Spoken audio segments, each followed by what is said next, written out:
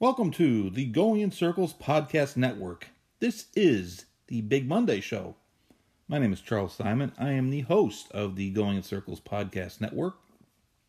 My co-host, Mr. Barry Spears, the sniper, will be with us momentarily. This is our second show of 2021, which unfortunately doesn't seem to be all that much improved over 2020, but it's still early. Tonight, we'll recap some of the stakes action, sparse stakes action, but stakes action nonetheless from the past weekend. We'll talk about some of the upcoming races that are on the schedule, and we'll talk about something that I hate to talk about, but it's out there and basically the only thing that people have been talking about involving racing in the last 48 hours. It's just is what it is. All right, we'll be right back with the sniper. The Going in Circles Big Monday Show is proud to be sponsored by BRL Equine, the premier equine supplement company in the horse racing industry. This is not a fly-by-night operation, BRL Equine. They spend millions of dollars on research and development before these products hit the market. They only use FDA-supervised facilities to manufacture their products. They don't use fillers. They use the best ingredients. What they say is in them is in them. And I can personally testify that they work, which is certainly the most important factor in equine supplements. They stand behind their product. BRL Equine offers a money-back guarantee if you're not satisfied. They currently have 4 products for racehorses: Flexify, Unlock, Bleeder Shield, and EPO Equine, the legal EPO. Contact Joe Villiante at 215-501-6880. Tell him Chuck from the Big Monday Show said to call. He will fill you in on all the details. And you never know, he might even buy you lunch. BRL Equine, the best of the best. Mr. Spears. That would be me. Glad that you could make it tonight. Always. I wouldn't miss night. it. Wouldn't miss it. A busy night in the world.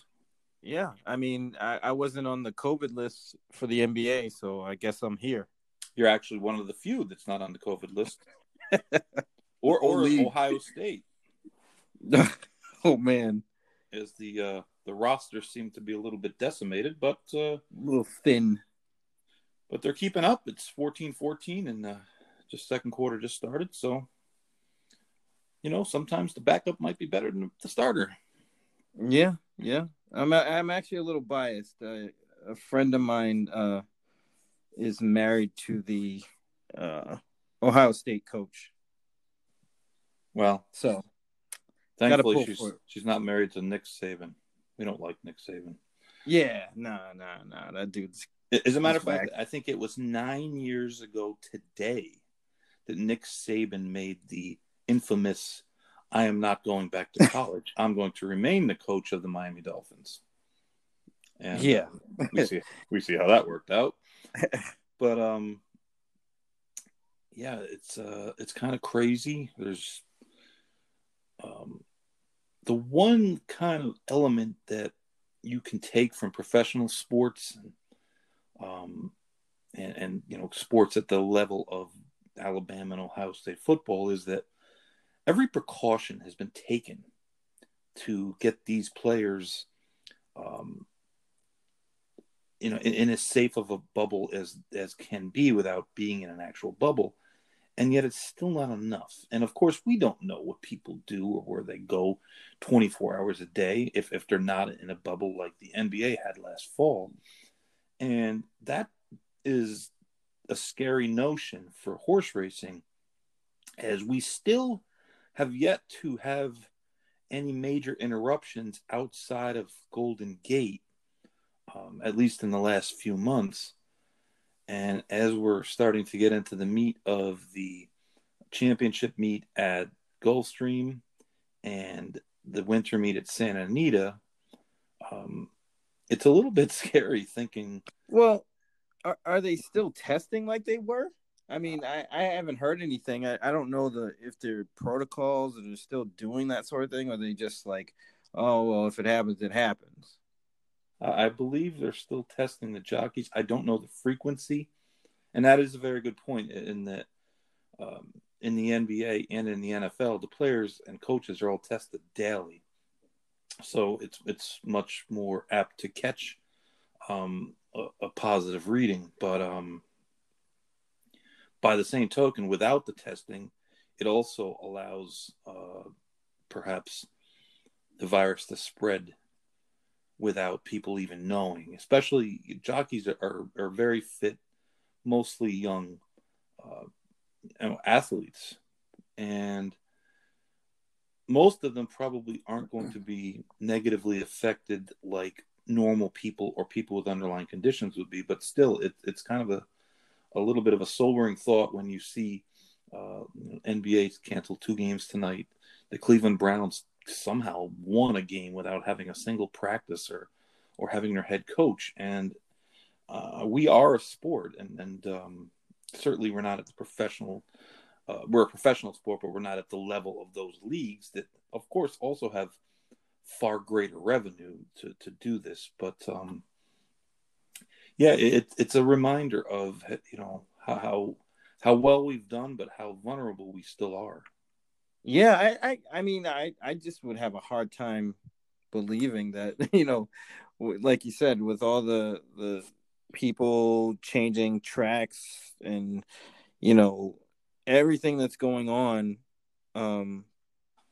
it just boggles my mind. We haven't had more tests or more positive tests, than we have, especially lately. There hasn't been any. I mean, other than what was going on at Golden Gate, I really haven't heard anything, which seems like it's almost unbelievable.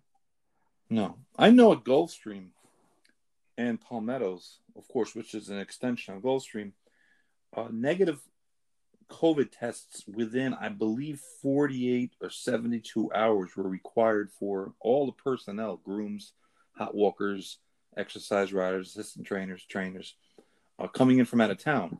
So I don't have information if anyone was positive, or I guess if you came back positive, you wouldn't show up with the positive test and say, "Oh yeah, by the way, I'm positive." But yeah, it's just we can't take for granted that things are going to keep going on, but we have to kind of keep going on. So yeah, absolutely. It was Even when the world's upside down. Yeah, exactly. It was kind of a light stake schedule this weekend.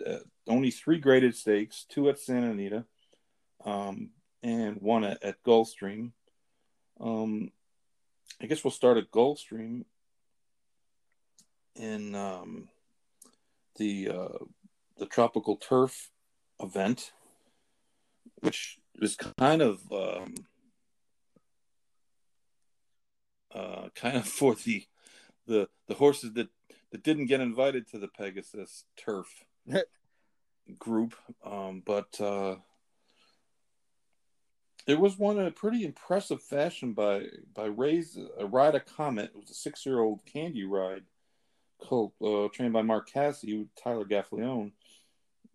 And the pace was not particularly fast in the race, and the dynamics of the race changed, obviously, when Analyze It from Chad Brown's barn was an early scratch due to what's said to be a issue with a quarter crack.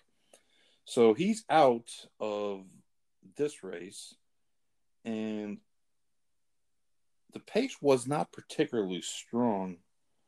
No, it was pretty slow. Casa Creed was the horse that seemed to be getting a perfect trip in that race, and sitting second and behind those fractions. Frostmore was the leader, and I think the 24 almost to the quarter. It's 47 and change to the half. Going a mile at Gulfstream, that's for that caliber of horse. I think Pete Eiley even Said made a comment pedestrian. to I think that. he used it. Yeah, that the pace wasn't slow. But Ride a Comet, was not too far off, kind of in a stalking position, was 3 wide around the turn, widest of the 3 first, across the wire. And it looked like Casa Creed at the 8th pole was going to win the race. And Ride a Comet just kind of outgained him in the stretch. Yeah, that's a good word for it, I would think. But I saw he got invited to the Pegasus Turf. Yeah, I saw that. He got the late invite. So yeah, so did Independence Hall, which I'm kind of excited about, even though people have jumped ship on him, but I haven't yet. There's honestly, since last week where we were on there's been a couple developments in the Pegasus. Charlatan is going to pass, and he's going to be headed to Saudi Arabia for the $20 million race, which is understandable. I mean, we talked last week and said, we don't know that all these horses are going to run because who else is left? I think Tacticus, or whatever his name is, I think he's pointed to one of the races in the Middle East. But he doesn't exactly scare anyone. And I'm not exactly sure, again, who else from this country is really missing from that list. So yeah, other than the ones that are retired. yeah, right. There's 1,000 Words was announced retired today. Another one. It's just I don't know. Maybe it's just the way it seems like there's been an unusually high number of horses going to stud, or maybe it's just there's not a lot of other news and we're just happy to be paying more attention to it. I don't know, but Charlatan out. I think Math Wizard has drawn in, and like you said, there was a couple late invitees, but I mean nothing that's really in good form. So it remains to be seen exactly still, who's going to show up, and I'll tell you who did show up in the La Cañada at Santa Anita was a horse from Chile named Saninas. S-A-N-E. Saunius, right? Sanius. There's a Scat Daddy, another Scat Daddy. Scat Daddy had some unbelievable success in Chile. I mean, it's just amazing how well he did down there. He was getting 5 or 6 Grade 1 horses a year, it seemed like, which is just crazy. Yeah, he was doing well here too. Yeah. But she shipped in. Phil D'Amato has her, and she destroyed the field. She won by 6, and it wasn't even close. Fighting Mad was the 4-5 favorite, horse trained by Bob Baffert, owned by Gary and Mary West, and she had she was out of it kind of early, going to the half-mile pole. They had kind of collared her, and she really didn't have much fight left, and she was a real disappointment. But Sanias was really strong. I mean, she moved at the quarter pole and just blew them away. And she looks like she's going to be a player in the older mare dirt, route racing division, which seems to be extremely strong. You have Monomoy Girl coming back. You have Swiss Skydiver coming back. You have some of the other fillies that ran in the Breeders' Cup distaff that look like that ran second and third. So it's going to be a really strong division. And well, she becomes a player. I'd be Twitter guy for a second. Yes, sir. But who did she beat? Yeah, I hear you. It wasn't exactly a Breeders' Cup distaff field, but she beat them like a drum. Right. She did what she was supposed to do and then some, which is good. Right. But, I don't know how well she'll size up to Monomoy Girl or Swiss Skydiver or, you know what I mean? It's tough to compare, especially, out west, it's just tough. I mean, they really have to face each other for you to find out. That's true, but I mean, Monomoy Girl will probably be having another light 2 races. campaign.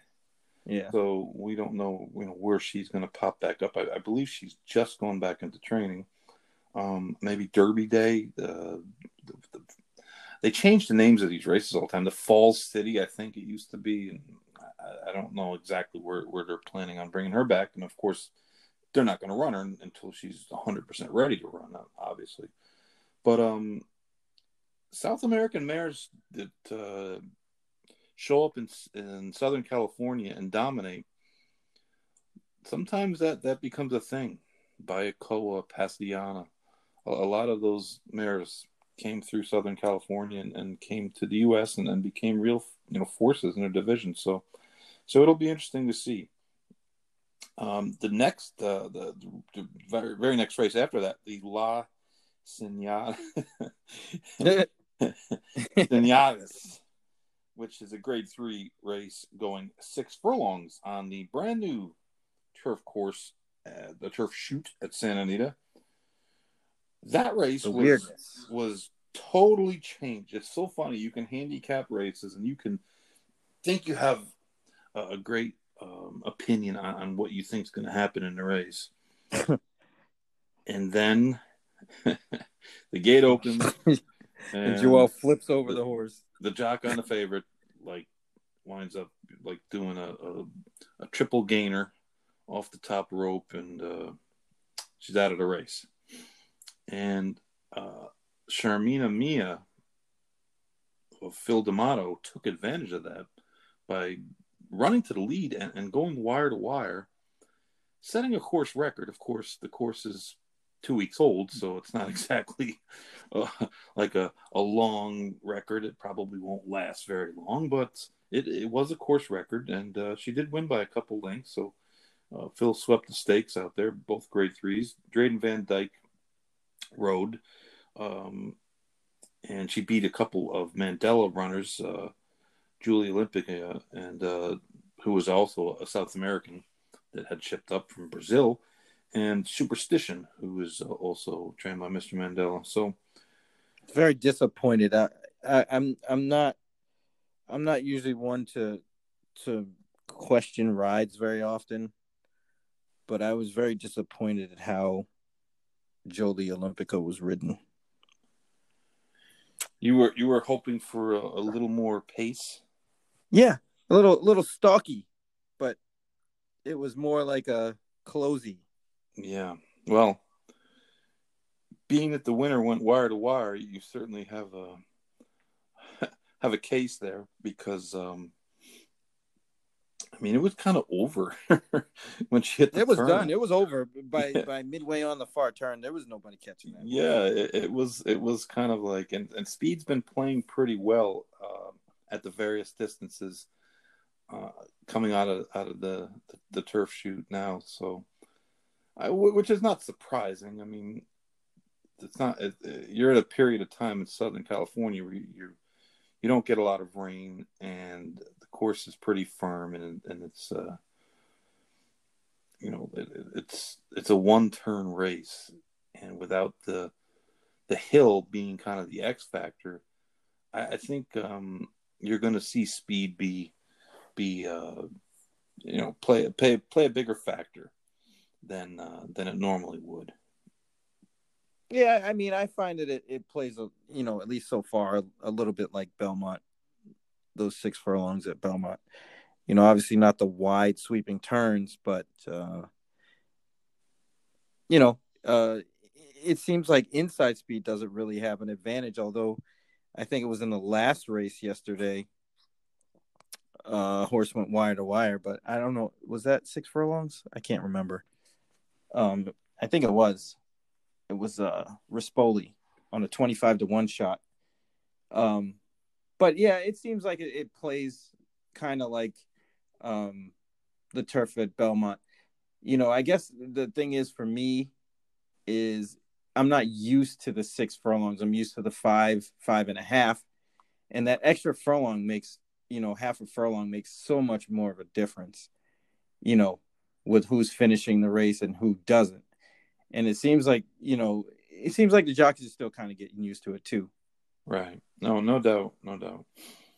King Guillermo is the other horse that's Oh yeah, that's that's my drawn guy. into the Pegasus dirt. So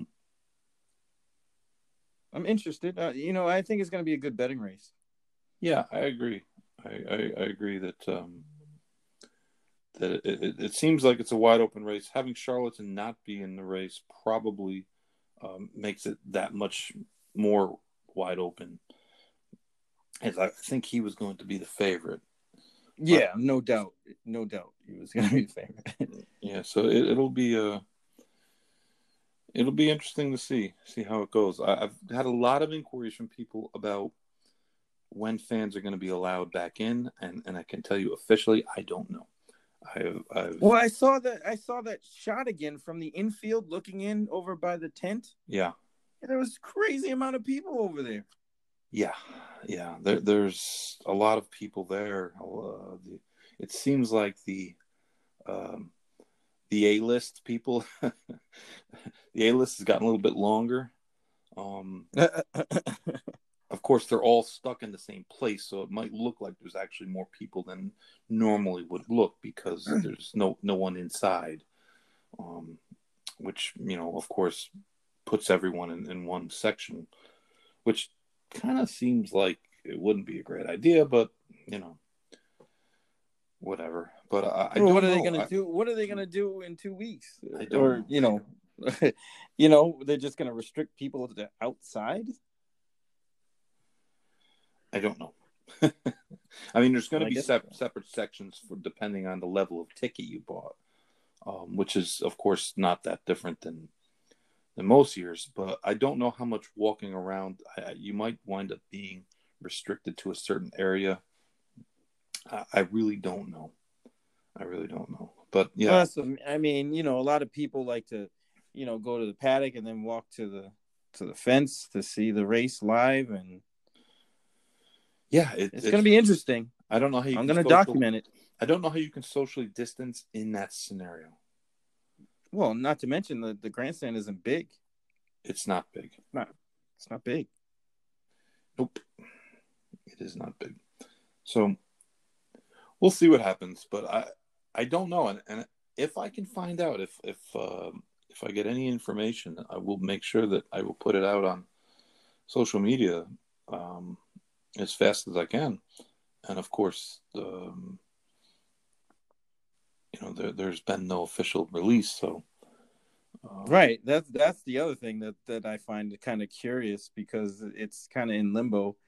I guess that all systems go. I guess if you don't hear nothing, then nothing's wrong. Yeah. No, I hear you.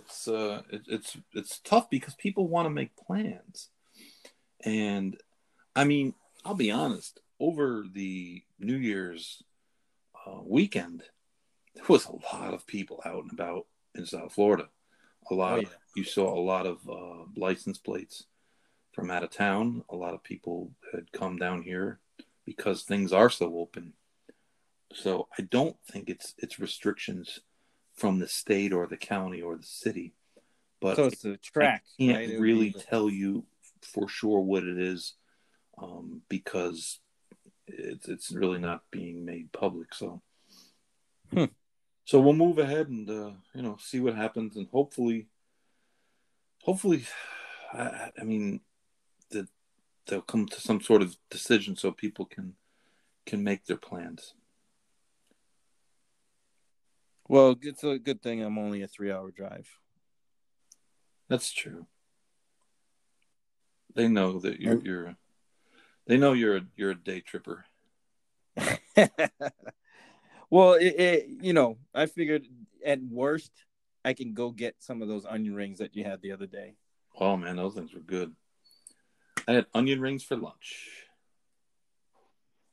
Nothing else? I got them from Quickies.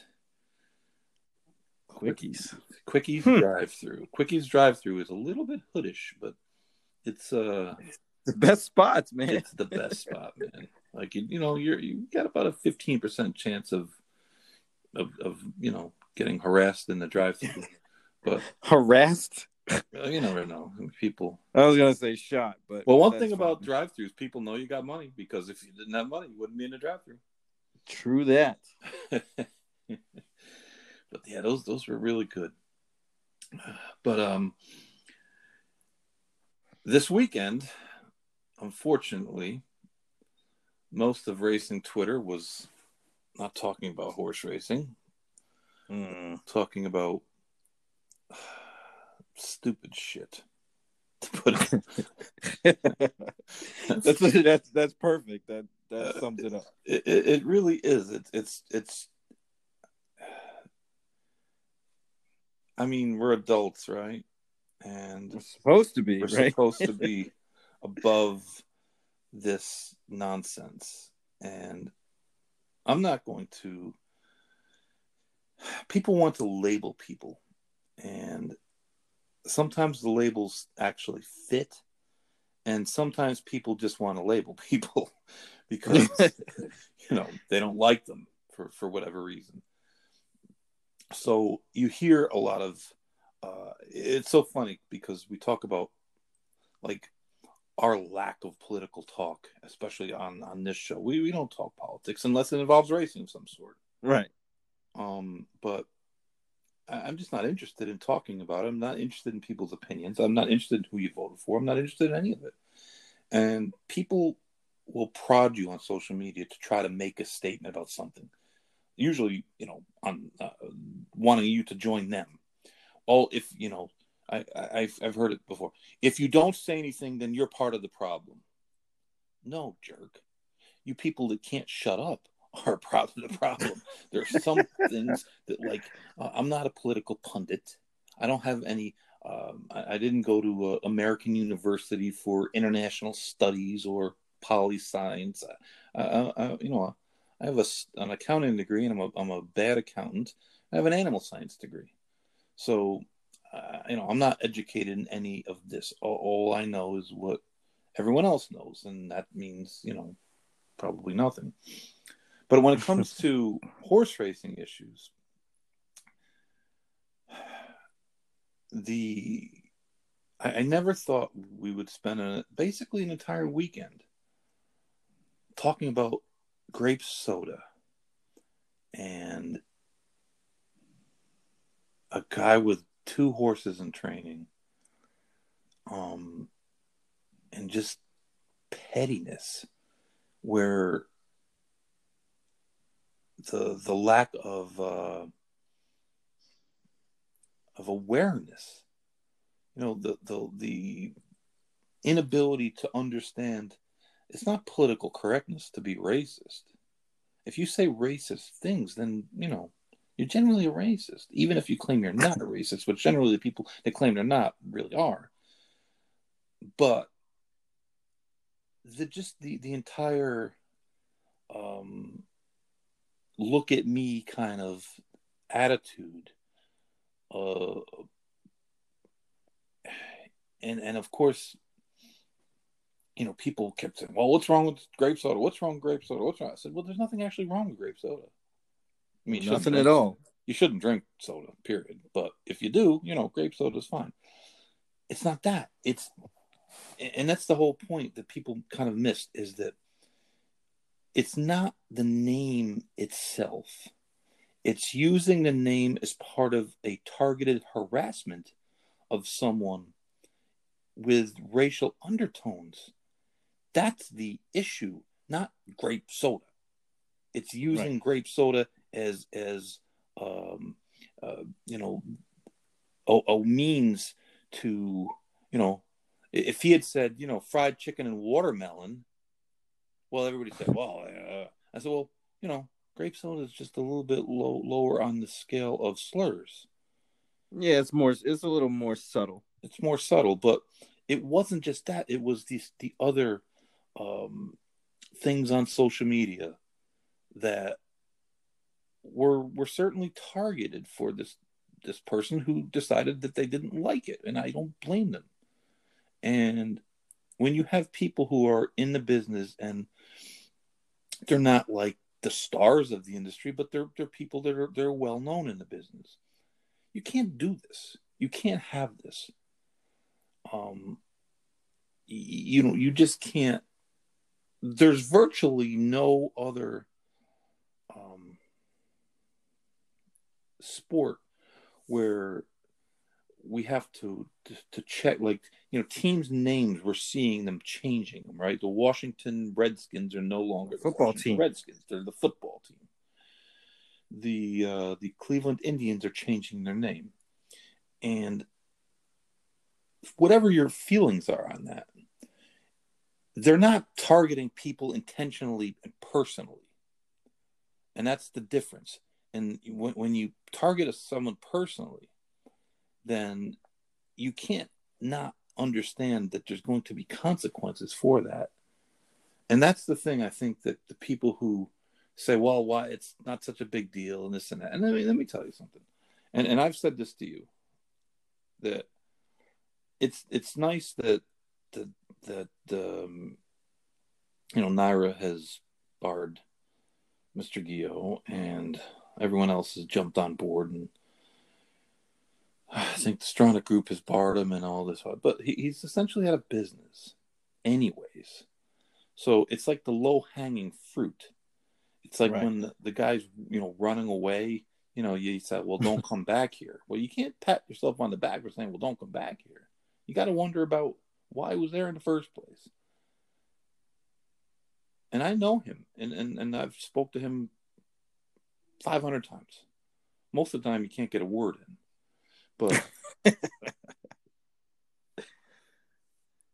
you just can't do these kind of things in modern society and expect to. They're not to be fallen. It's just the way it is, and yeah, it's one of those things that I described it because I got a lot of DMs and so on. Because Ken is a good friend of mine. People wondering why, this and that and the other. And, I kind of had to explain the grape soda thing, which is fine. I wouldn't expect anyone who, doesn't think in that manner to understand the slur and how it was targeted, and why it was hurtful and things like that. So I don't mind, answering people that would ask me about what it meant and so on. But I mean, the overall thing is right now in 2021, and it kind of started in 2020. It's just the America is changing. I don't know whether it's good, bad. I'm not really too sure yet because it really fully hasn't developed into whatever it's going to be. It's kind of in that transition period. And there's some things that people could do and say maybe 5-10 years ago. Let's just say, just for a rough estimate, in 2000, that they can't say in 2021. Or it gets a lot more attention because of social media and the way information travels. And there's a whole lot of things. But I guess the overall thing, that for me that stands out is things are changing. And it was actually good to see the tracks kind of do that, even though it was like, it was like T-ball, it was easy for them to do that. It's just, hopefully you have that optimism that they recognize things are changing and they did something about it. Now, if they can address the other parts of racing that aren't going so well, that would be great too. So, I mean, maybe I'm trying to be an optimist about the whole thing and trying to see it out and say, hey, you know what? At least they did something. Maybe they'll listen in other parts of the sport to make those things better too. I think the biggest problem, because this individual action is stupid. The person is stupid, and his actions were stupid, and I know he's got away with doing this a million other times. And I'm not saying that he's unique. He's certainly not unique. No, not at all. And I think it was honestly, I don't think it's as malicious as people make it out to be in some ways. I just think it's a kind of a look at me, look how smart I am. I'm going to dig, at the guy, the black guy that I don't really like that much. And the truth of the matter is, if he wasn't black and he was, um, a Spanish or something else, he probably would have come up with a different slur to use. Yeah. But more than that, I think, to me, I try to look at the big picture all the time instead of just looking at okay, this is bad. This is nothing really. It's not really to me. And I know what you're coming from, and you're saying is, you hope that, hey, it is a positive that something was done. Which, of course, in this business, a lot of times nothing gets done for years. But I think what it really stems from, and this is more of the segment of people and the undercurrent of hey, well, people are just too sensitive and blah blah blah. Well, no one's calling you a name, so it's like I've like I don't even like talking about this, and I certainly don't like having you. I'm not going to use you as a prop. Oh, Barry's a black guy, so we're going to talk about diversity. No, that's not it. I had a show a couple months back with Roberto, who's doing all Porter Rob. the Spanish language stuff, and talking about how a business with a huge percentage of workers that are Spanish, that's popular in places like Southern California and in Texas and South Florida, where there's a huge Spanish population. How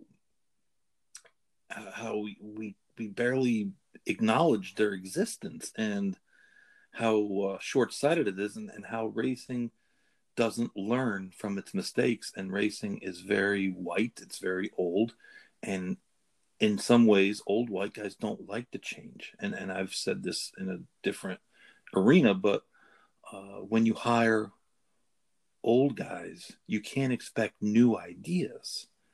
And racing has that problem of a lot of our decision makers, a lot of our quote unquote movers and shakers are older people. And they tend to want to be, more insular and be more with the people that they want to be with. People that look like them, people that talk like them, people that have common experience like them. And you can't expand your horizons in that manner, and I think that people of color, that women, something other than older white guys, and that's what I am. I'm an old white guy, basically. So I think that we would be better served in trying not to fill quotas or anything like that, but to try to bring new voices and new visions and new life experiences. Because how better to find a new market to expand to than to understand it by having someone that is in that demographic, instead of having someone explain to you why they think that demographic might be better. Have someone from the demographic explain it to you directly. Yeah, that's a really good point. Like you said, it's time. It's almost to the point where the sport has their backs against the wall, and what they're doing and rehashing everything they've done since the 30s and 40s all the way up to now isn't going to work. And that's kind of where I was going with the changing of the guard, kind of, where society's different than it was 10 years ago, let alone 50 years ago. And it just seems like it's that time for racing to step up. I mean, and I'm not just talking about the race thing. That's part of it, and that's probably a smaller part of it. I mean, in general, just every facet of the business has to change. It's obviously going to be painful because the ones that are in charge are not so willing to do that because for whatever reason they think that formula works, and it did for a long time. Yeah, but you But know why it worked any for a long business time? worth of salt will need to change. It worked for a long time because we had a monopoly on gambling. That is I true. mean, it was roll out the balls. You know, it wasn't. There was no competition, and now we face fierce competition, smarter competition, more well-funded competition, and yet we spend most of our time arguing about bullshit like Lasix. It's still, and it's just Tom Van Meter said some stupid stuff, and that was what 7-8 months ago, and Yeah, and everybody and you then don't. preached and said, they tried it out. Oh look here's we got a black guy working for us. We got a woman. Well, Keeneland made a woman the CEO. Like so, we're good now. And like all the things, all the happenings, all the changing, and nothing happens. It's the same old, and it's frustrating because um, I think it sheds light on the way this business does business. So when you see they give lip service to diversity, well, they give lip service to lots of things. They give lip service to better. They give lip service to horsemen. They give lip service to each other, and it's depressing in some ways, and it's frustrating because I've said this a million times. Don't ask the guys that are successful about changing the business. They're doing well now. Why would they want to change? Even if it's the end of the business, it's not going to be the end of the business next week or next year. It'll be years, right? It'll hold on years. It's not going to just go away tomorrow. So none of the people that are really movers and shakers in the business are 20 years old, anyways. So it's like you get the same voices and everybody kind of appeases everybody and nobody wants to piss anybody off and no one wants to say anything and it's not that hard. It's not that hard. There's lots of young talented people out there that have ideas and want to be involved in racing and are enthusiastic about it because believe me, when I first started in this business, I was wildly enthusiastic. I was young too, but my first job on non-backstretch job was working as assistant racing secretary at Yonkers, a harness track, and this was 1989, 1990, and I think it was 1990. We went in the summertime. We were running 8 cards a week, 7 nights and twice on Tuesdays. I mean, we worked and worked and worked, and I loved it, and I couldn't get enough of it. And we came up with new ideas, and we tried different things, and consumed by it. And I don't have that same energy today. I just don't. And part of that is being younger, being youthful, and not being quite beaten down by the naysayers that are going to tell you that nothing's going to work, which is what I've heard it a lot. I've heard a lot of things. Oh, Chuck, that won't work. I'm adamant about the conditioning, not the conditioning, but the conditions of races changing what we're doing because what we're doing sucks. And you see it all over the place. Shorter fields. I mean, if it wasn't for turf racing, if some of these tracks lost turf for a month, 2 months because of whatever happened, it would be brutal. And we're not seeing a bounce back in the foal crop. We're not seeing a bounce back in the interest of owners getting back in the business or owners expanding, except at the very tippy top. And those horses all go to the same people anyways. So they don't help. It doesn't help when they go to the big barns. You're not going to increase your field size because those guys aren't going to have the variety of horses that's needed to increase field size. You can't just increase field size in this condition or in that condition. And it's tough because you have to remember a lot of horsemen are not horsemen are really maybe the biggest curmudgeons of all, in that they've learned how to do something, and they understand things to a degree. They understand claiming races, they understand allowance races, they understand maiden races. So when you ask them to move to a different system, it's going to take time, and it's going to take a lot of cajoling, and it's going to take a lot of tweaks, because it's not going to be perfect from day one. But no one wants to even talk about it, and that makes me crazy, because what we're doing is not really working. Gulfstream's had 3 racing secretaries in 4 years. It's not the guys. It's the system. We keep changing the people at the top, but it's not that. The system is. Well, I mean, that's a testament to not understanding your business. I mean, if you get 3 people there in 4 years, it can't be the person, unless you just get people that are totally clueless, which I'm giving them the benefit of the doubt. No, they're not.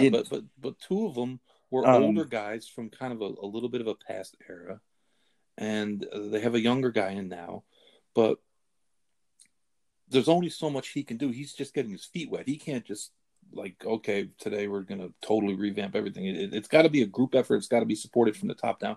It's got to be supported by the horsemen. And I'm just using this one example. And like down here, we're kind of on an island. But like if you were going to do something like this up in the Northeast, you would have to get Monmouth and Laurel and Philly Park, or Parks, whatever it's called. Even to an extent, now you would have to have an agreement that you guys would all take a shot at doing this, but it would help. But so much of this business. Well, I mean, at this point, what does anybody have to lose? Well, that's the thing. Everybody, you know what it is? Everybody circles the wagons. They circle their own wagons and they fight for what they have. And a guy made a great point to me maybe a year ago. He said racing is doomed. He said they don't even see the enemy. The enemy isn't the other racetrack. So you guys are all on the same side. The enemy is sports betting. That's the enemy. He goes, that's a bigger enemy than slots. Slots aren't your players. Slots are what, 5% of your players? Your horse racing is a mental exercise. Slots is not. But sports betting, a lot of your players are familiar with sports. They grew up with sports. A lot of them were betting on sports before it was legal. But they weren't able to bet the way they are able to bet now. You see some of these guys betting these parlays, right? And they're getting ridiculous odds. I mean, of course, it's not easy to hit, but you're getting 150,000 to 1 on some of these tickets, and your local bookmaker wasn't giving you that. He was giving you the over under. He was giving you the line, and maybe the give you second half lines, and that was it.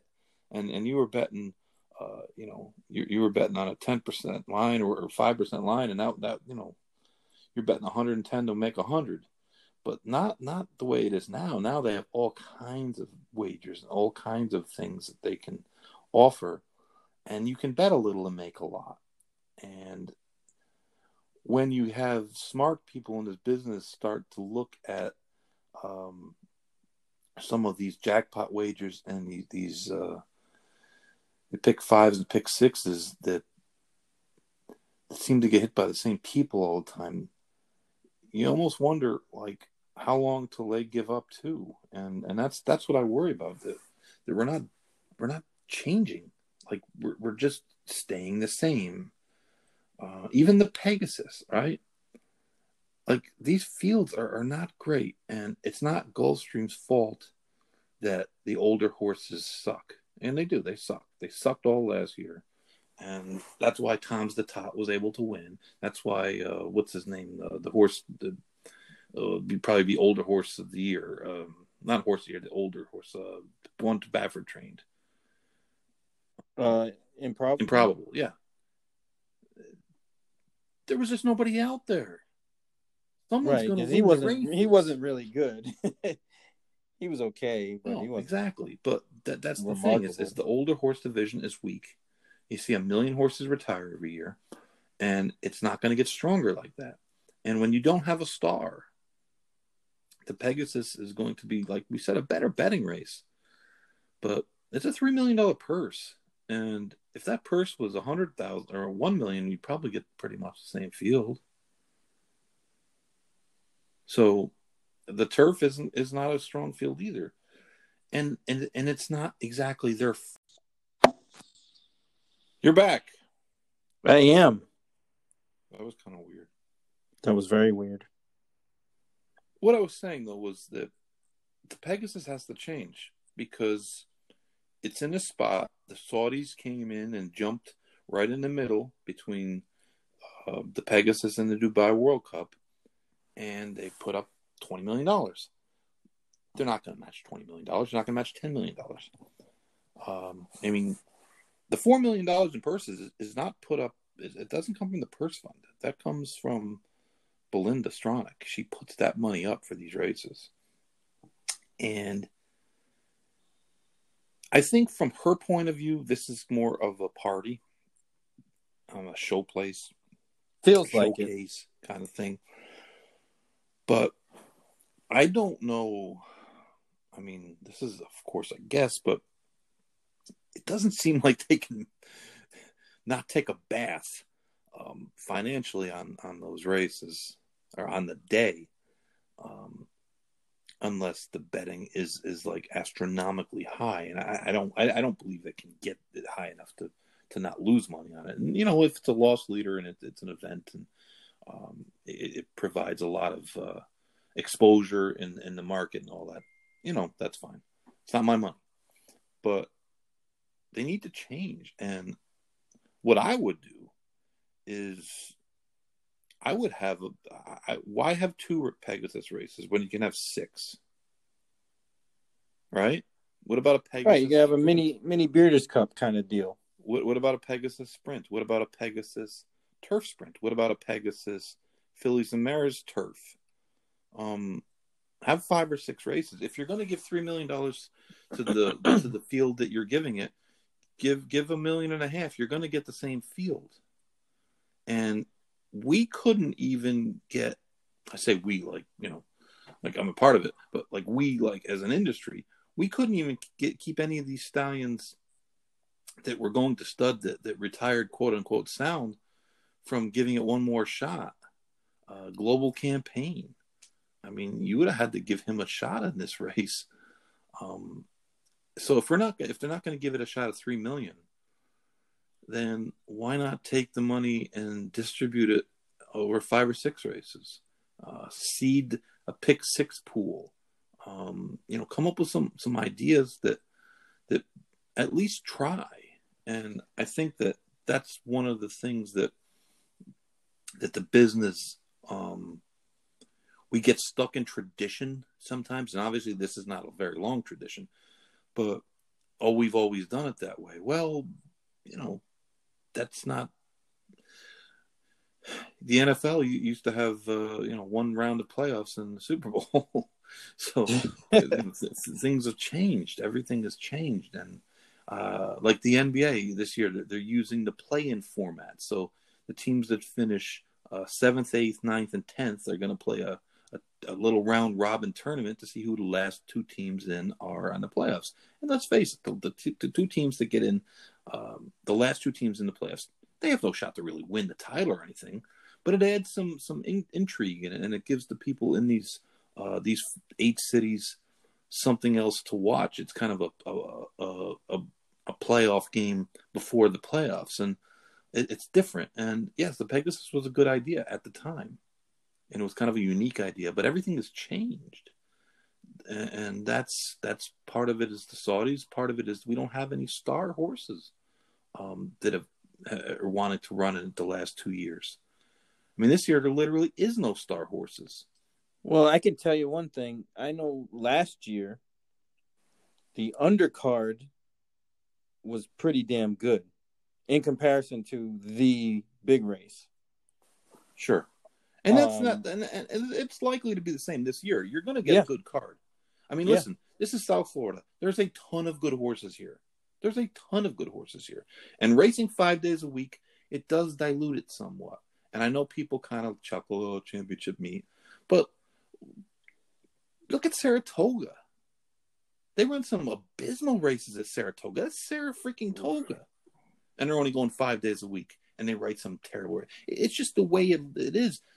Our full crops are 19,000. It's not 50,000. We don't have the horses. We don't have the numbers. So I understand people when they see 62.5s and some of these cheaper races. Yeah, I never understood the knock on that. I like those kind of races personally.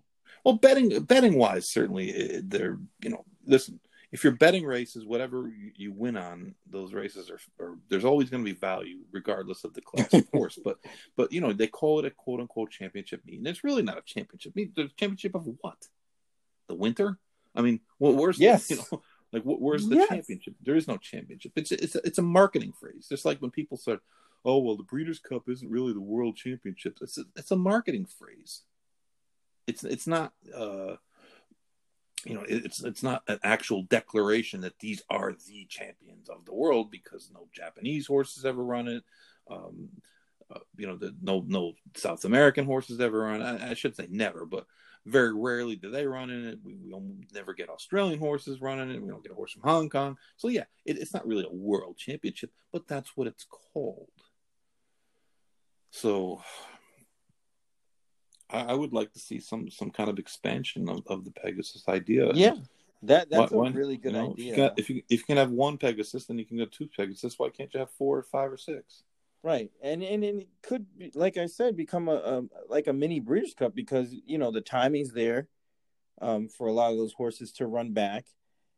The purse would be good enough for them to attract them to come. Especially if it was a sprint, like a dirt sprint, or those are the good kind of races that people are trying to look to run in. Well, think about turf sprinters. There's really not that many premier turf sprint races, period. Wasn't they got a grade 1? Sprinters too. Well, and yeah, we'll have to work on the grading but that comes with time and like the Sunshine Millions was a great idea when they first started it, and they would fly horses, the California horses, California versus Florida, and half the race be out there and half the race be here. And Mr. Stronach provided flight transportation and costs for everybody to go, and it was good for a while, but it just wound up costing too much money. But when it was on, and of course he was paying to have it on TV, it was great betting races. It was interesting races. It was kind of unique. It was different. And I think that's the kind of innovation, even if it doesn't work, that we need to try. We need to try. I just would like to see more. And I know it's tough earlier in the year, and a lot of horses kind of point for the Breeders' Cup and maybe get a little time off after that. But yeah, but they're down here anyway. But I think you could bump it later in the season. So what? You run the same weekend as the Saudi race. You're not getting any horses running in both those races. Right. So, I mean, I don't know how many American horses ran last year in the Saudi. That one day. Right. It wasn't 3. It couldn't have been that many. So it's not really a deterrent or taking away from it because you probably weren't going to get those horses anyway. That's what I mean. No one's running. I was laughing. I was talking about John Henry a couple weeks back, and I said it's funny. John Henry would probably make $50 million if we could beam him from his time in the late '80s to now, of course, just by horses can't run attrition, like he would have ran more than everybody else, which meant he's gonna win more than anybody else. yeah, like so there's a month between races. Well, he would run in the Pegasus, then the Saudi race, then the Dubai World Cup, and then he'd come back and probably run in the the Met Mile. I mean, nothing phased the horse. He was, of course, like I said, they don't make horses like that anymore. But I mean, no one's running in all three of these races. No one's running in two of these races for the most part. So Yeah, so Mucho maybe it's Gusto time did, to didn't he last year? who? Mucho Gusto, didn't he run in Dubai, right? I don't think he ran any good. No, he didn't. And He didn't run it. He and didn't that run was any it for good. him. Yeah, he didn't run any good. But I want to say he went to Dubai after the Pegasus. Yeah, he might have. But he didn't do anything. It's a rarity. It's just a rarity to see, and racing needs ideas. It needs new ideas. It needs, even if, like I said, even if they don't work, and not stupid stuff like roulette. Roulette bet. That was just a ridiculous idea. I don't know who Man, somebody did a hell of a that sell one. job on that one But I mean, that was doomed from the start. That was not. That's not what we're talking about. Talking about actual ideas that have a chance, not something to draw in people that are going to supposedly bet $5 to win on horses. Nothing wrong with having fans and people like that, but let's not, let's spend our money a little more prudently. But yeah, I mean, getting back to the original premise, and I remember not knowing anything about it. The Caribbean Classic, when they first said they were going to run it at Gulfstream on a Saturday, I thought they were nuts. I said, "You're going to bring horses from all these countries that people here have no familiarity with at all. They don't know the horses. They barely know the breeding. They don't know the jockeys. They don't know the trainers. And you're going to run a whole card of these races at Gulfstream on a Saturday in the winter?" It seemed like preposterous almost. Until you see the crowd. And then when the event came, and I guess this is kind of what I mean by diversity, in that I wasn't exposed to those races. I don't read Spanish well enough to really read much about them or watch them. And I had no idea how many people would show up for the races, and that the handle was strong, far stronger. I thought they'd do 3 million on the day. They did. I think the last year they had it, because they didn't have it this year because of the COVID issues. But it was like $14 million or $12 million, something like that, like a crazy number. And that just goes to show you, I wasn't familiar with the event, because I'm not, I don't, like I said, I don't speak or read Spanish well enough. And it turns out it's a great day. I mean, it's a big day. And I believe the track did really well on the day. And I think that's a perfect example of how, different cultures, different people, different ideas could be beneficial for horse racing, and as opposed to, tradition. I think tradition in racing is over. That outside of maybe the Triple Crown races, and remember when they were going to move the Belmont, or they moved the Belmont this year, and everybody freaked out, and we had to hear about tradition and this and that, and my constant theme was, what about the other 412 traditions that this business has that are going by the wayside? Why is the Belmont a sacred cow? Why is a mile and a half a sacred cow? Why what is it about the Belmont that's so great? I mean, I like the Belmont. It's Triple Crown race. It's the end of the, it's a great race. Been some of the all-time great races have been Belmonts. But, I mean, to move it this year and to change the distance was because of a pandemic, And in the face of a pandemic, if we can't change things because the traditionalists, what about everything else everything that's been changed? So that's sometimes I think we get stuck in the well, we've always done it that way mode, and man, that's something that'll kill a business every time. Yeah. We've always done it that way, and that's just terrible, short-sighted thinking. You want to be in this for the long game. You don't want to be in it for the short. And those kind of traditions, or things that people get really, it touches a nerve with some people when you talk about making changes to some things that have been a certain way for however long. But that's going to kill this business, because it just means that there's lack of change. There's lack of vision to do something different that can help.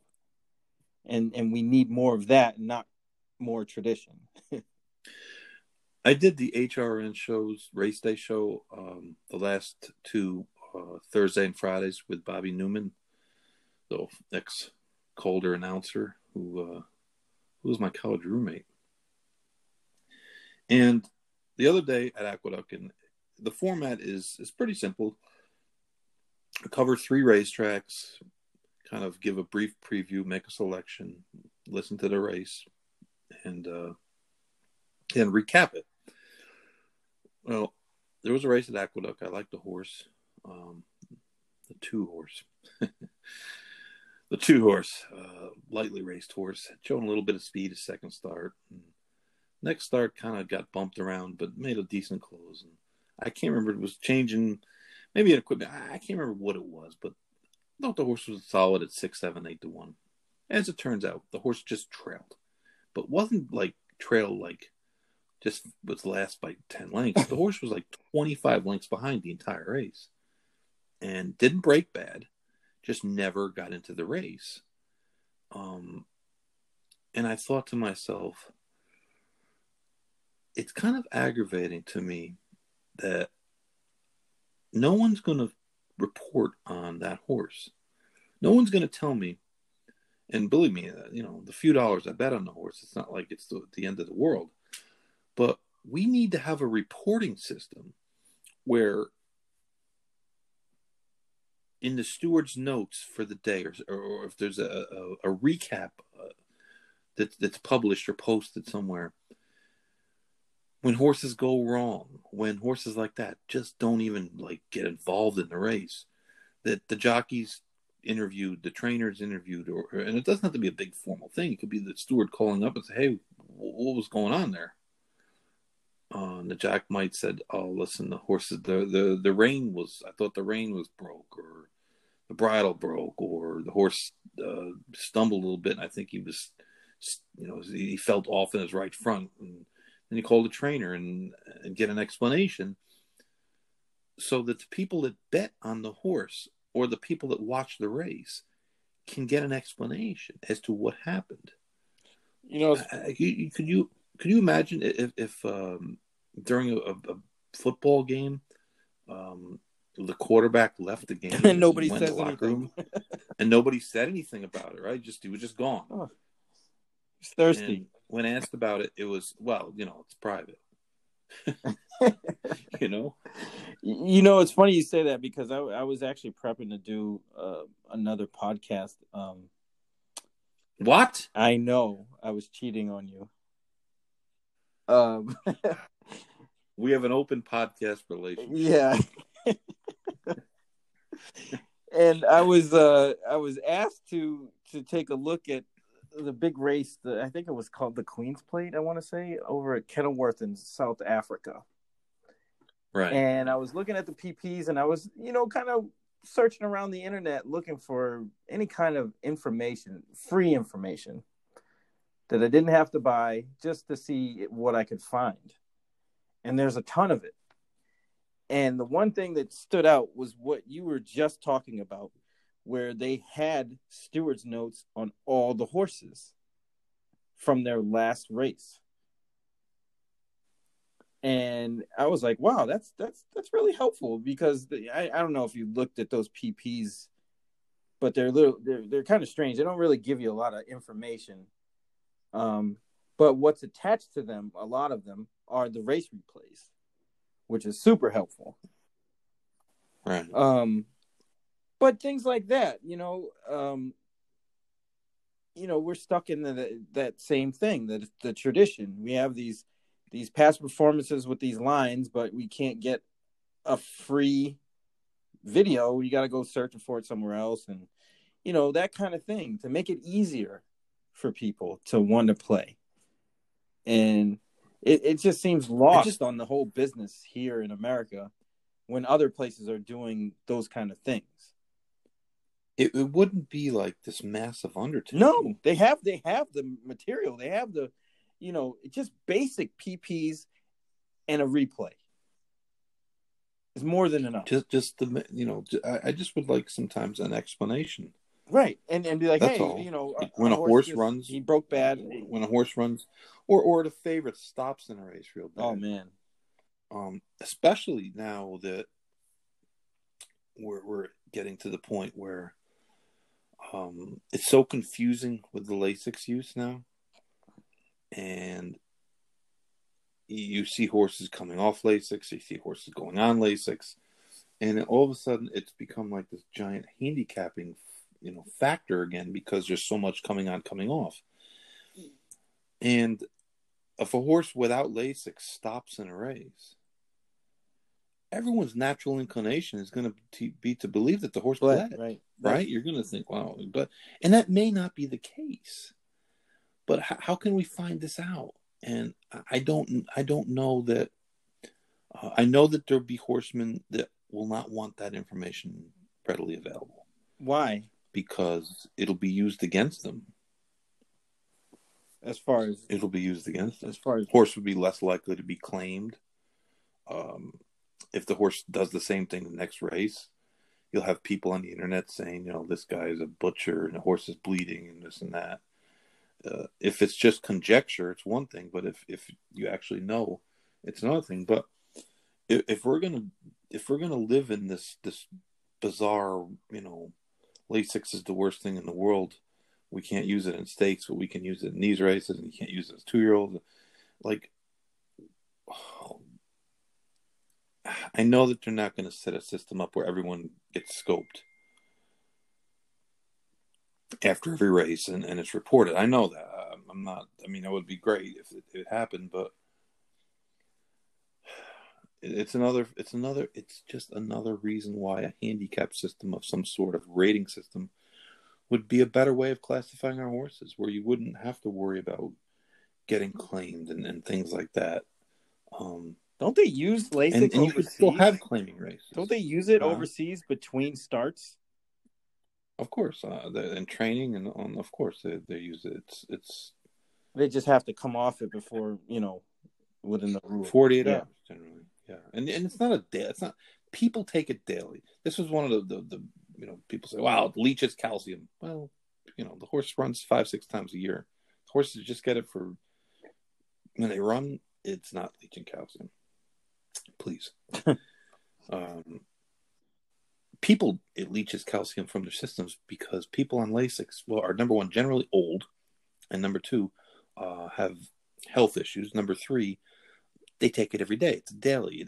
It dehydrates them somewhat.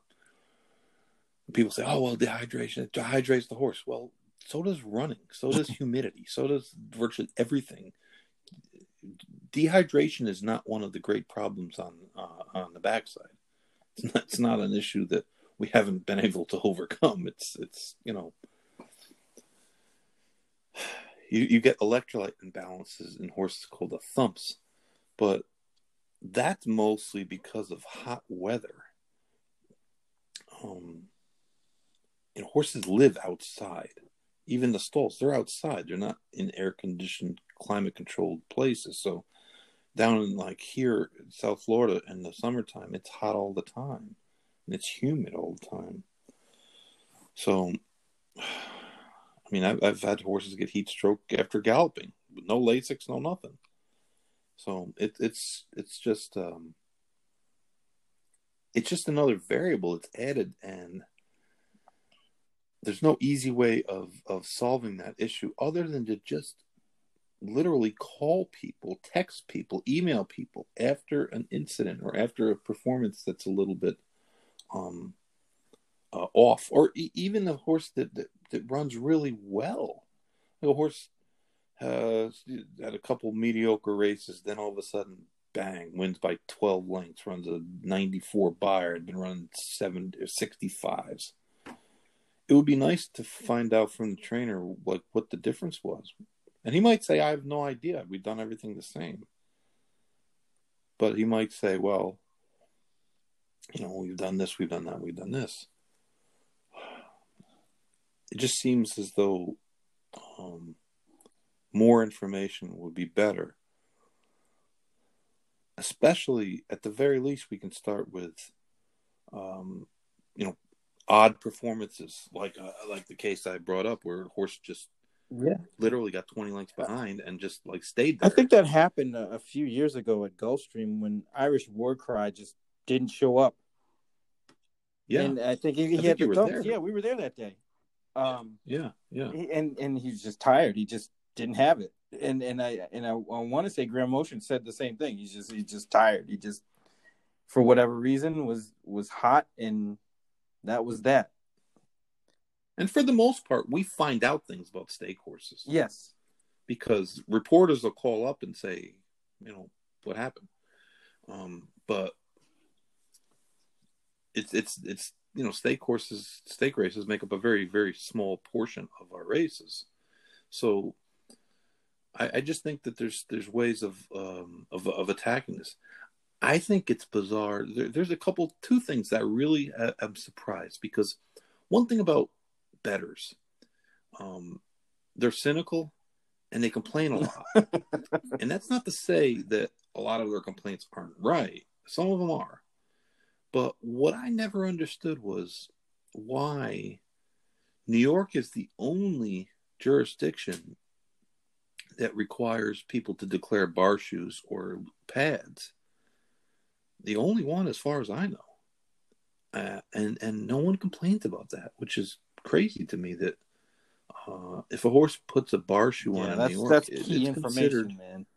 It's considered a negative factor, but horses put bar shoes on a lot of other places no one even knows, especially with people not being at the track. You can't even see it yourself. I mean, most people wouldn't know what to look for, but that's one of the first lessons. That always struck me as odd that New York was the only place that required that, because that wouldn't be a real difficult thing. I mean, you wouldn't even, if you didn't require it at entry, even if it was kind of an equipment change, day of the race equipment change, has to be declared by 11 a.m. or something like that.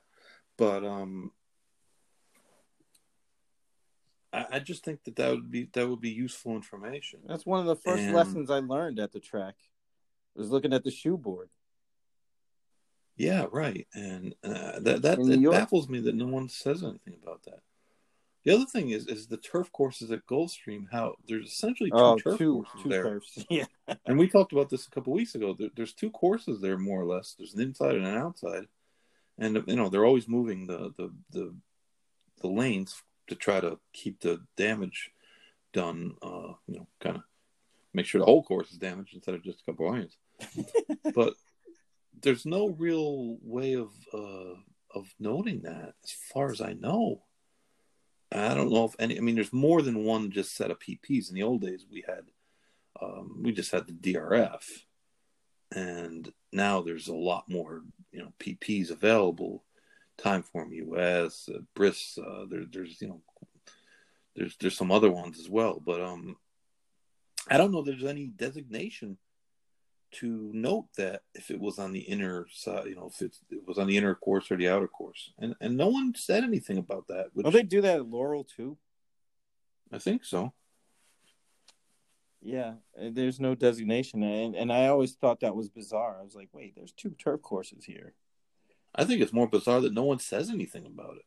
Yeah, I have yet to hear anybody complain, which is amazing because, like you said, horse players complain constantly. Yeah, and like I said, not that they're always wrong because there's No, a lot of times they're right, but people wanting the medical records for the horses, and that's just people have number one the collection of that data and the dissemination of it accurately is going to be a really costly thing. And I don't know how they would do it. I don't know. The track's not going to pay for that voluntarily. I can guarantee you that no track is going to voluntarily pay for that information. And that's even if it's 100% legal, which I don't know if it's legal to require that. I don't know. There's so many ways of getting around things, and um, house rules or whatever. But like that's one of the things that I'm kind of skeptical about because I just don't think most of that information is really valuable. I just don't think it is, and I know way more about horses and medication and vets and than 99.9% of people in the world. And most of the stuff is just kind of mundane stuff. And I think some of it could actually be throw you off. right. Too much Too information. worried. Yeah, you're too worried that 2 weeks ago the horse got 3 days of antibiotics. Oh my God, was he sick? Was that enough? Is he recovered? Blah blah blah. And Horse players are because you know what, neurotic as it is. They don't need any more help. You train horses. You do it to yourself. You second guess yourself all the time. Should I give this horse another week? Should I do this? Should I do that? Is he going better? Is he going worse? We tied up the other day. Is that a sign of something else, or is that just bad luck? Did she get stirred up? Or there's a million things, and I think some of the information can just become overload, where it's just not pertinent, and spending a ton of money for information that really won't be pertinent. I would much rather have stewards reports. I would much rather have, post-race vet reports, things like that. I think that's a lot more valuable information than, finding out if this horse got a shot of Banamine before his, work 3 weeks ago. Just not that useful. No, Especially now that all the treatments are getting pushed further and further away from race day, which is another factor. That used to be able to do stuff really close to race day. Now it's in some ways 2 or 3 weeks away. So stuff you used to do the week of the race, which is probably beneficial in the long run, but it makes the information less valuable too. So, but that's just how I feel, and I just think that we need to try more, try harder. And I just think that people that are waiting for this federal government intervention type of deal, they're going to be, if you think that's the savior, you're going to be very, very, very disappointed. Very disappointed. It's just not so. It's not, there's not some king in a iron-clad suit of armor that's got a white horse by Tappet that he's going to ride in and cut off the heads of the guys you don't like. The Tappet might bite you. Yeah.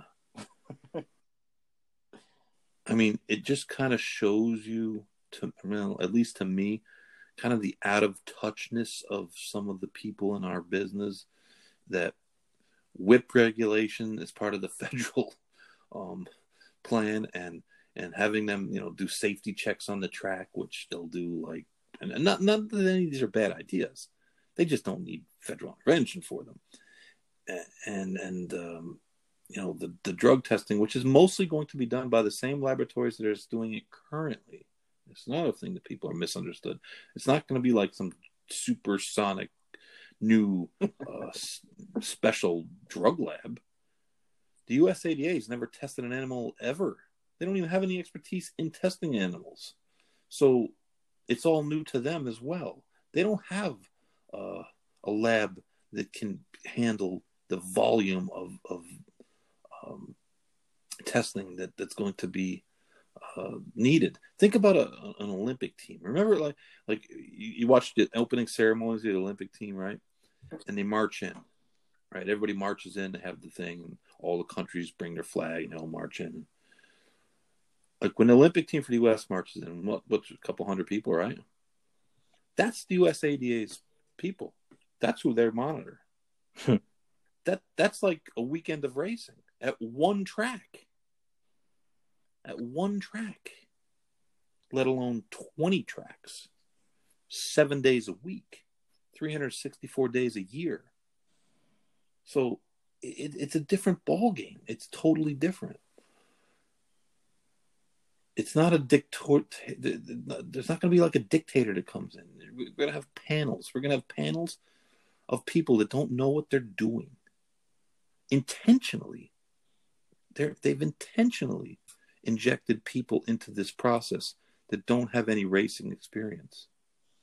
Yeah, that's dangerous to me. So they're going to be wildly biased because they're going to get their information from somewhere, right? They can't just go in and not know anything. At least you would hope that they would take the time to educate themselves in some way, shape, or form.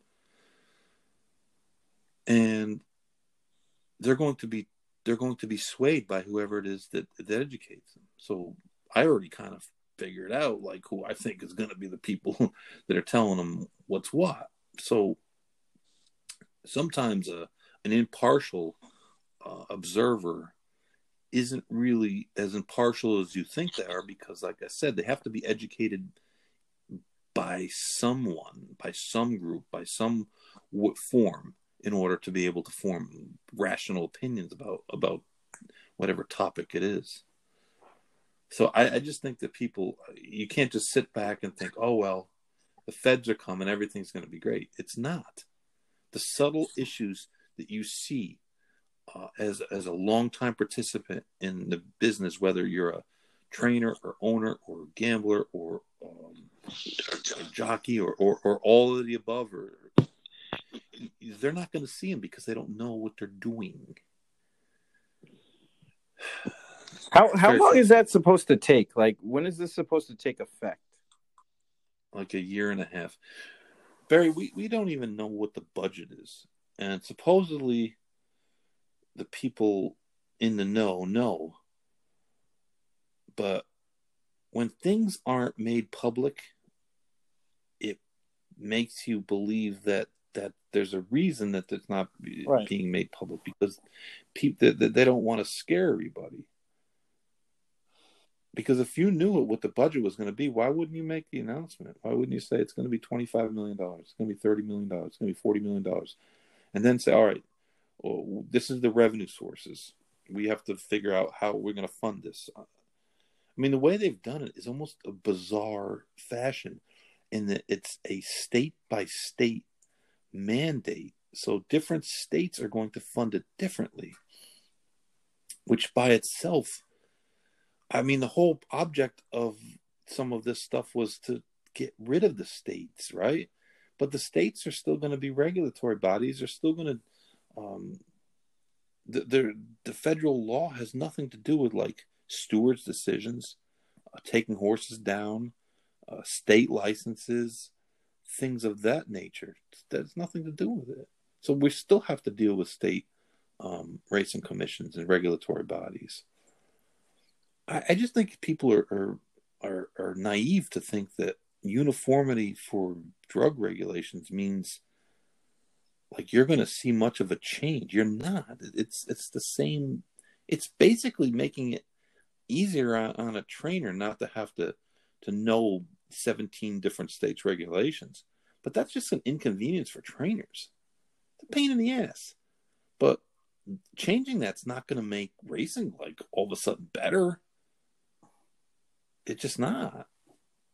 And hopefully there's some way, some investigative force involved here, but I can't find it in the bill. Maybe I'm not reading it right. It's a million pages long, but I just wonder how much this is going to cost, and if it's just a bunch of redundancies. Except we got rid of Lasix. I told a friend of mine called me yesterday. He's a breeder. And he was kind of giving me an update on some things and some old horses of mine. And just, kind of a courtesy call. And I said, you're going to have to be licensed. He's like, what? I said, Wait, yeah, what? You're a breeder.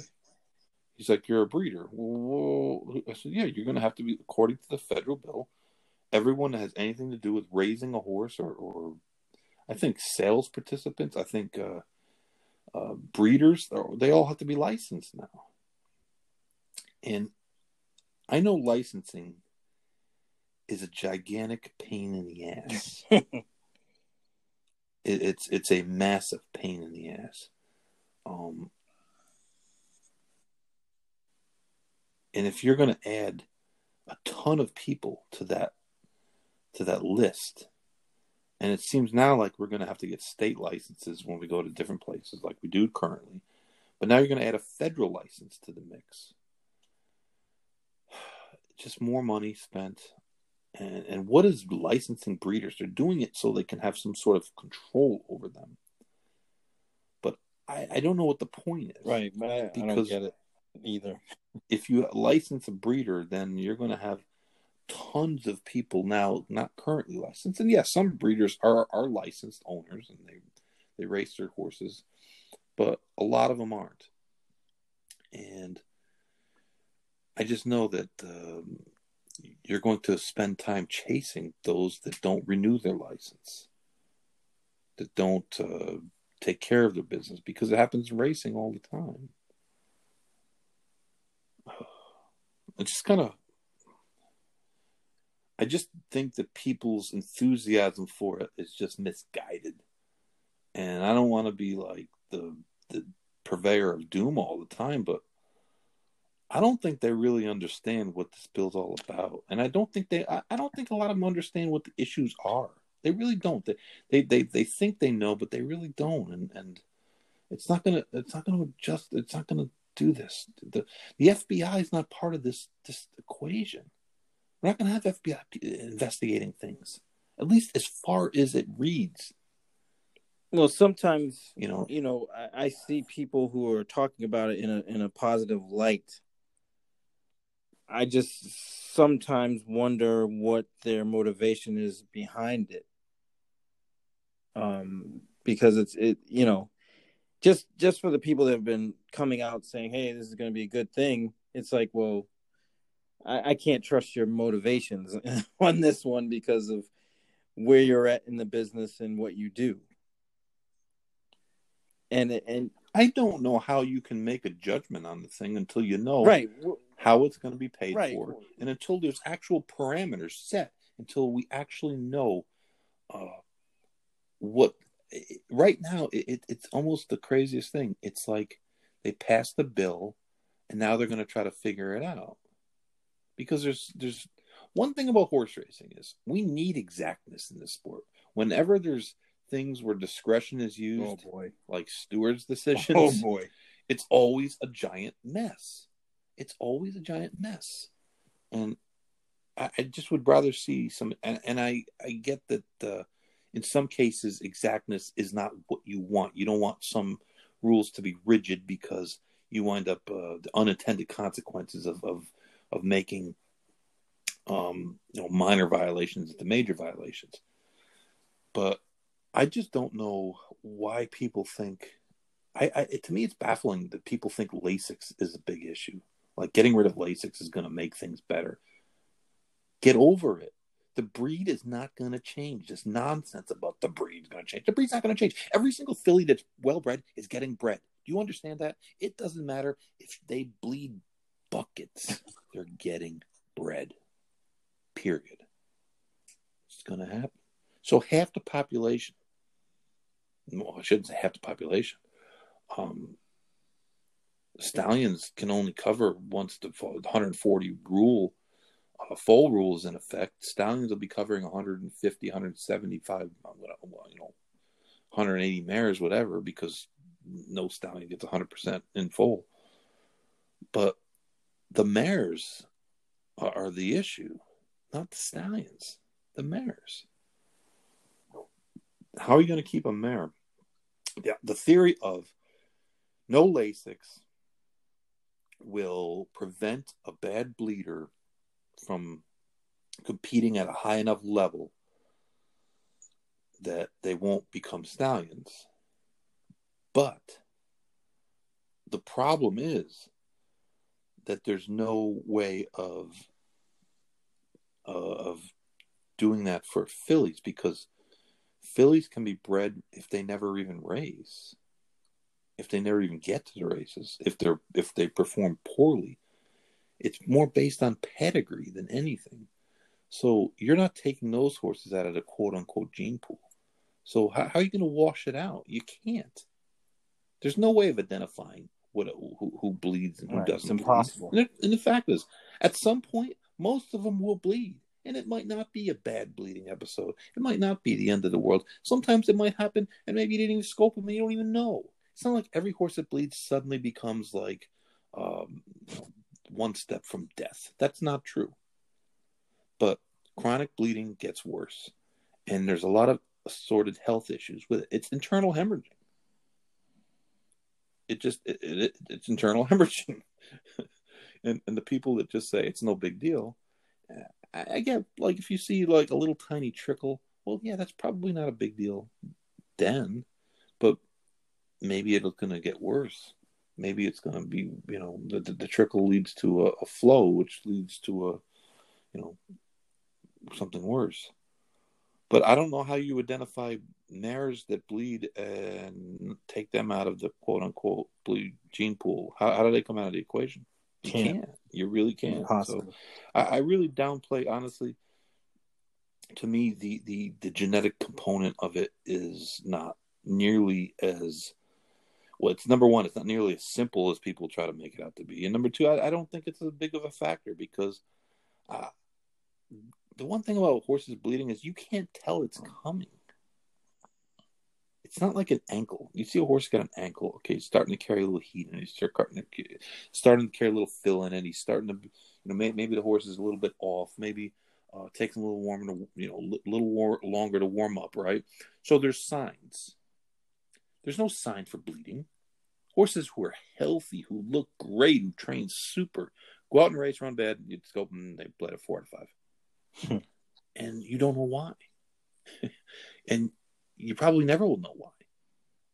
And maybe they had a little lung infection. It just hadn't, because the stress of the race hadn't brought it out. Maybe they have a bacterial infection. Maybe they got something spooked them on the way to the post, and they got real nervous, or there's a million factors. We heard there's so much we don't even know about it. To think that just getting rid of it's going to make everything better, and it makes no sense. Yes. You're making it tougher on owners, and you're making it tougher on bettors. You're adding a variable that can't really be quantified. Game's tough now. Ain't that the truth? Anyways, well, I've depressed everyone, probably to the point of exhaustion. Tomorrow, I'm going to Circles Live. GCL. We have Najee Thompson of the New York Breeders, newly a new job that he just started. It's my guy right there. We're gonna have him on. We're gonna have him on, talk about his career in racing, and fortunately for him, his new job. Fortunately for him, I talk to him just as much as I talk to you. Just think about that. Yeah.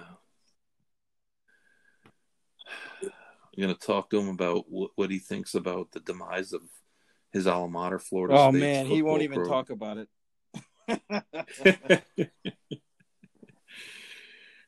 Hey, I wouldn't want to talk about it either, man. They're and my school's football team is abysmal. We were over this Okay, year. this is. I'll put it this way.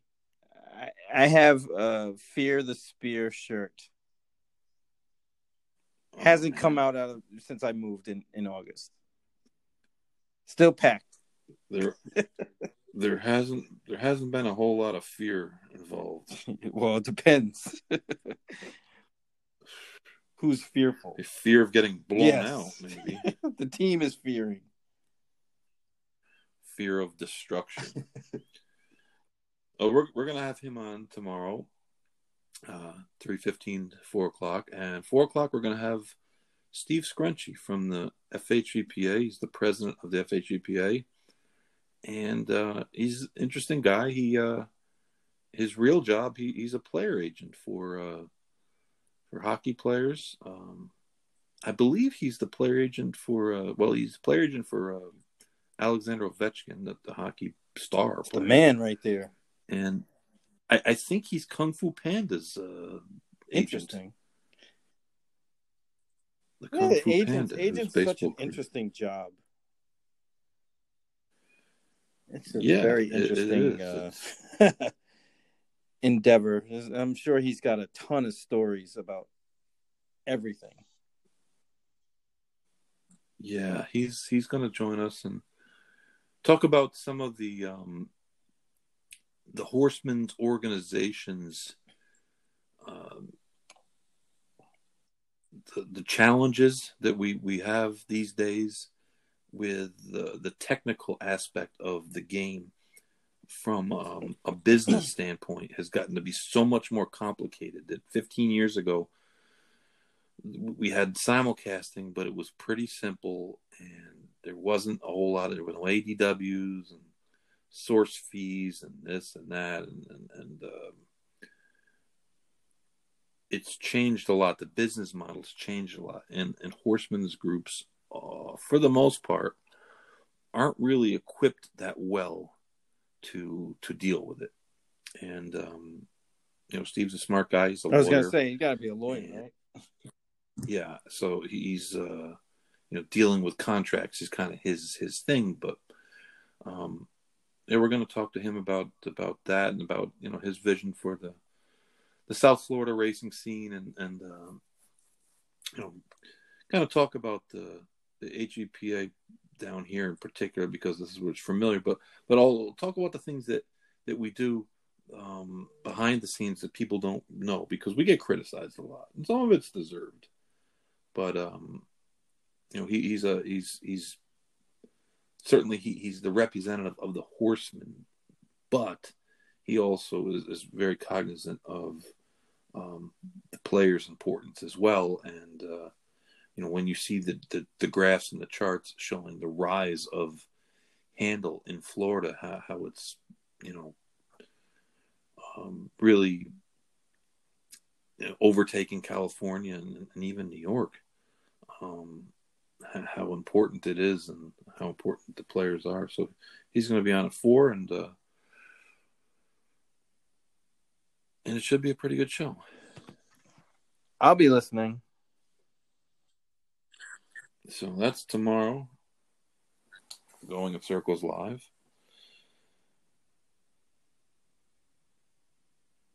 The Pegasus just has to come, man. It just has to be here. Well, it's not long. No, it isn't. It's not long. But the 23rd of this month, which is a week from this coming Saturday. Yes, indeed. So next Monday on the Big Monday show, we should have a really good idea of who's showing up, of the Pegasus card, and I'm not sure what day they draw it. I don't know if they draw it early or what, but it should be a good card of racing at the very least, even if the star power is lacking. Yeah, it should be good. I'm looking forward to it. It should be. And by then, maybe the Knicks have won another game since they got blown out. Hey, man, again. Kevin Knox is their best shooter. I don't know. Kevin Knox sucks.